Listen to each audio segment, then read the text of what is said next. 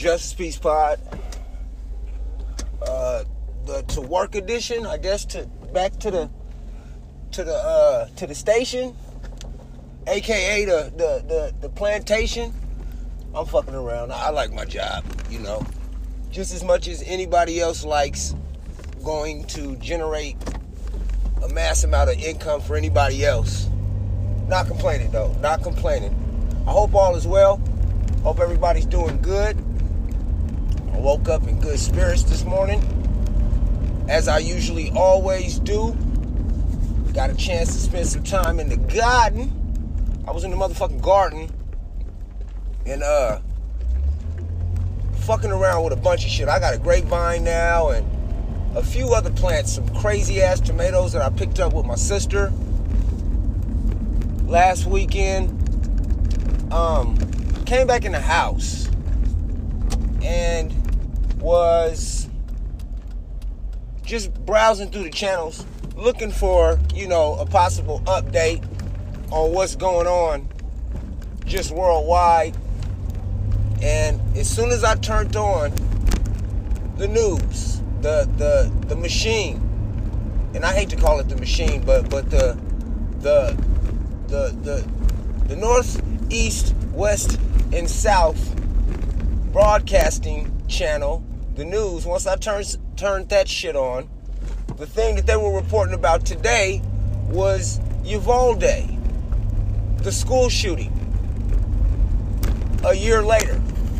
So I'm like, yeah, damn, that year went by kind of fast, to say the least. That went by kind of fast. And I'm looking, and maybe I missed something. That's a great possibility, is that I might have missed something. But I'm looking, and I'm thinking, this is a great opportunity for people to show not only division, but to acknowledge that, we're all unified, right? Right? I have to keep putting the phone down or trying to adjust it because I don't know what the hell this shit gonna sound like till I listen to it. But I'm thinking this is a great opportunity for every aspect of humanity to be there for support. And as usual, it's just a few reporters, not as many reporters as there were when the carnage was still on the ground. There weren't that many reporters, but notably, I didn't see the Rainbow Coalition. And I know it's not their job to show up and support, every single tragedy or something like that. But we sure in the fuck show up and support them in every single thing that it is that they do. Even the imaginary things. Like men using Tampax for whatever the fuck it is that they want. I mean, use whatever the fuck it is that you buy with your own money the way that it is that you want to use it.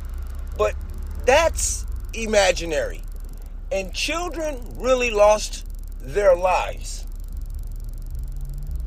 in a school shooting that I believe was completely preventable.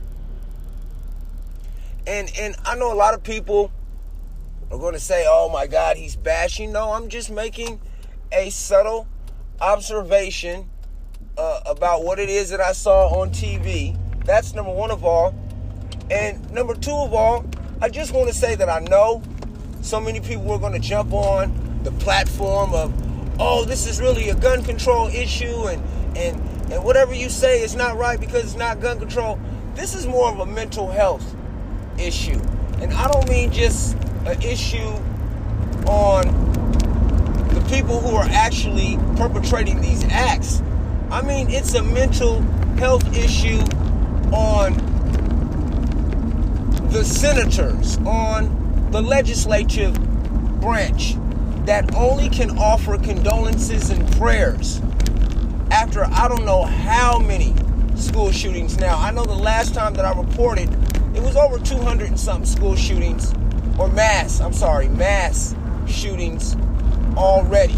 And every time this happens, the only thing that they can offer is condolences or prayers. And maybe mental health issue does tie into the gun issue, but until we deal with how people process their problems, or how some people are willing to sell their soul for a little bit of pot of gold, willing to put everybody's children in danger, and that should be a mental illness. Because when you make that money, what you're doing is you're providing safety for your children, but at the same time, you're also putting every other child at risk when you don't even acknowledge that what it is that you support is killing children.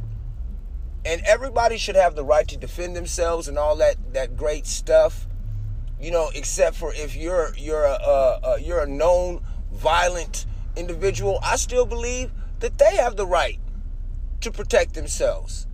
But when it comes to the protection of children, it seems like that has been completely compromised in this country. And no matter what it is that anybody says, the NRA, they got the money. And they'll fight you all day on their fucking beliefs. They will fight you all day on your beliefs. And truthfully, you know, that's what businesses, or they're a company, I should say. They're not really, they're a business company, I guess. That's what businesses do, is they try to protect the profit. But when your profit includes generating money off of a product that you sell, that you knowingly sell, is used to hurt kids, but it's not intended for, what can they do? I mean, I'm just playing kind of devil's advocate and also, you know, an observer to the fact. So it was a lot that was going through my mind watching the news this morning and just thinking, like, you know, I guess there's nothing that they could report about that's going on today. So we're going to rewind back a year and think about this devastating moment that happened in humanity. It's a weird time that we live in, to where some people were so brainwashed into thinking that this is normal. It's not an anniversary. This is a remembrance. That's the craziest thing about it is, you know, I don't think we should celebrate any of this stuff, but we do. It's a normal. It's an anniversary when it should be a remembrance. When you go to a funeral, you celebrate the life, right?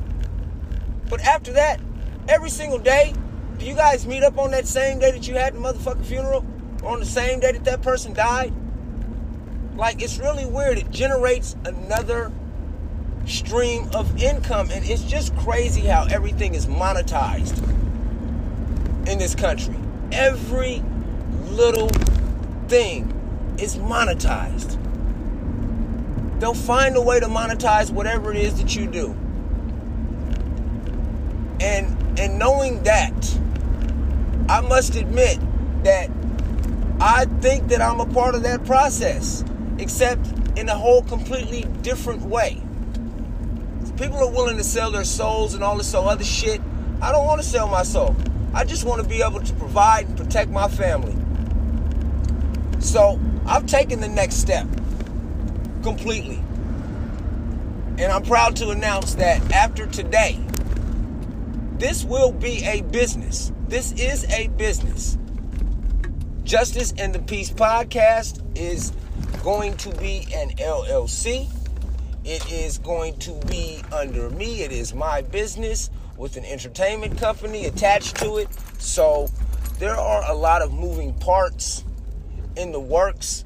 Needless to say, that is why I am not in the studio right now. So, I mean, it's just odd that that's what we do in this country. We celebrate devastation. We actually monetize it. Look at the music that's popular right now, and it's the monetization of more murder of black men that has ever been recorded, ever. It has never been this bad in human history. when it comes to rap music. Never. To where rappers are actually afraid to be rappers, and some rappers who aren't afraid put their life at risk just by going outside, just by stopping and getting some chicken and waffles, just by posting a video on where it is that they might buy some sort of vehicle or something. We've lost a lot of people during this time, and it seems like the more and more I pay attention to this shit, the more and more it seems so much of a fact that the only thing that these motherfuckers really care about is turning you into a piece of product. So I have advice to people who have young children that are growing up. If your child is into something, even if you don't understand that shit, if it's a creative, help them create it. Help them create whatever it is that they're trying to put out into the world. Because sooner or later, they're going to be trying to pimp all of us. And unless you understand the value of yourself in this country, you'll fall into the sheeple herd. You'll follow everybody who's following everybody who's following someone who's told what to do. You will follow everybody who is following everybody who is told by somebody that one thing to do. So let your kids be the creatives that it is that they naturally are. Support them in that shit. I don't give a damn if it's just doodling. Turn off the internet and have them doodle for an hour a day. If they like reading and watching all kind of anime and shit, get them into something with anime. Something, except for turning your child into another factory worker. Who wants to do that every day? I mean, I could only imagine what the fuck that's like. Every day just clock in, clock out, same shit, factory worker. You know, people who be in their 30s losing their hair, got gray hair, factory workers. But yeah, man, it was just odd to me that today, that was the topic of discussion. Was we gonna talk about the whole thing that happened a year ago, and the topic that nobody really wants to discuss, which is the monetization of carnage. The news is carnage. You're not going to turn on the news and feel good about yourself. Don't do it. That's the news for today. Don't turn on the news and watch it. Think about you putting yourself in the best possible position so that you can actually be the person that can control the rest of your destiny.